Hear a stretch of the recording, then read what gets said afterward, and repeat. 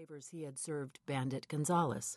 That subtle blend of spices and beef that went into Ropa Vieja, literally old clothes. But these old clothes had been credited with making a new man out of the aging pitcher, having the greatest season of his life.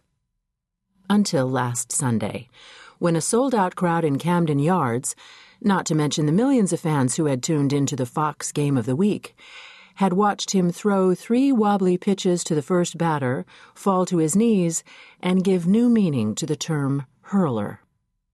"Well, I'd put him in the top 3, Marquez said, after Cal Ripken and Brooks Robinson. "No, you gotta put Boog Powell ahead of him, too. And Frank Robinson? Maybe that catcher, the one who led the crowd in Thank God I'm a Country Boy? Then there's Jim Palmer and—" "Okay, fine. He ain't even in the top 5. But he was the only bright spot in the Orioles' piss-poor lineup this season. And he thinks, and everyone else thinks, that he spent 24 hours puking his guts out because of my goddamn food. It was in all the papers. It was on Baseball Tonight. Those late-night guys make jokes about my food. And now the guy's talking lawsuit. I'm gonna be ruined." He gave the last word its full Baltimore pronunciation, so it had 3, maybe 4 syllables. "Do you have insurance?" "Yeah, sure. I'm so careful my liability policies have liability policies." "So you're covered. Besides, I can't see how Gonzalez was damaged, other than by heaving so hard he broke a couple of blood vessels beneath his eyes.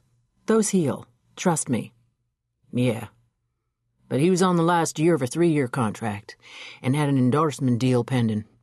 Local, but still good, for some dealership.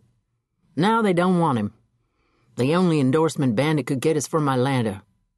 "That's still your insurance company's problem." "Yeah, they'll take care of their money," Marquez said. "But me and my restaurant will be left for dead. I gotta prove this wasn't my fault." "How can I help you do that? I'm a private investigator, not a health inspector." Herb Marquez walked over to the door and closed it. "I don't trust no one, you understand? Not even people who worked for me for years. This is a jealous town, and a jealous business. Someone wanted to hurt me, and they did it by pissing in Gonzalez's dinner." Tess decided she was never going to eat out again as long as she lived. "Not literally," Marquez added, "but someone doctored that dish. 40 people ate from that same pot Saturday night, and only 1 got sick. It's not like I made him his own private batch." "You told the press you did." "Well, sounded nice. I wanted him to feel special." Tess had a hunch that a handsome 35-year-old man who made $6 million a year for throwing a baseball 95 miles per hour probably felt a little too special much of the time. "I pulled your inspections at the health department after you called me. You have had problems." "Who hasn't? But there's a world of difference between getting caught with a line cook without a hairnet and serving someone rancid meat. If I had any of the original dish left, I could have had it tested, shown it was fine when it left here. But it was gone, and the pot was washed long before he took the mound."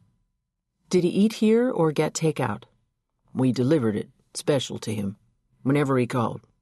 That's why I wanted you. Your uncle says you do missing persons, right?" She didn't bother to ask which uncle, just nodded.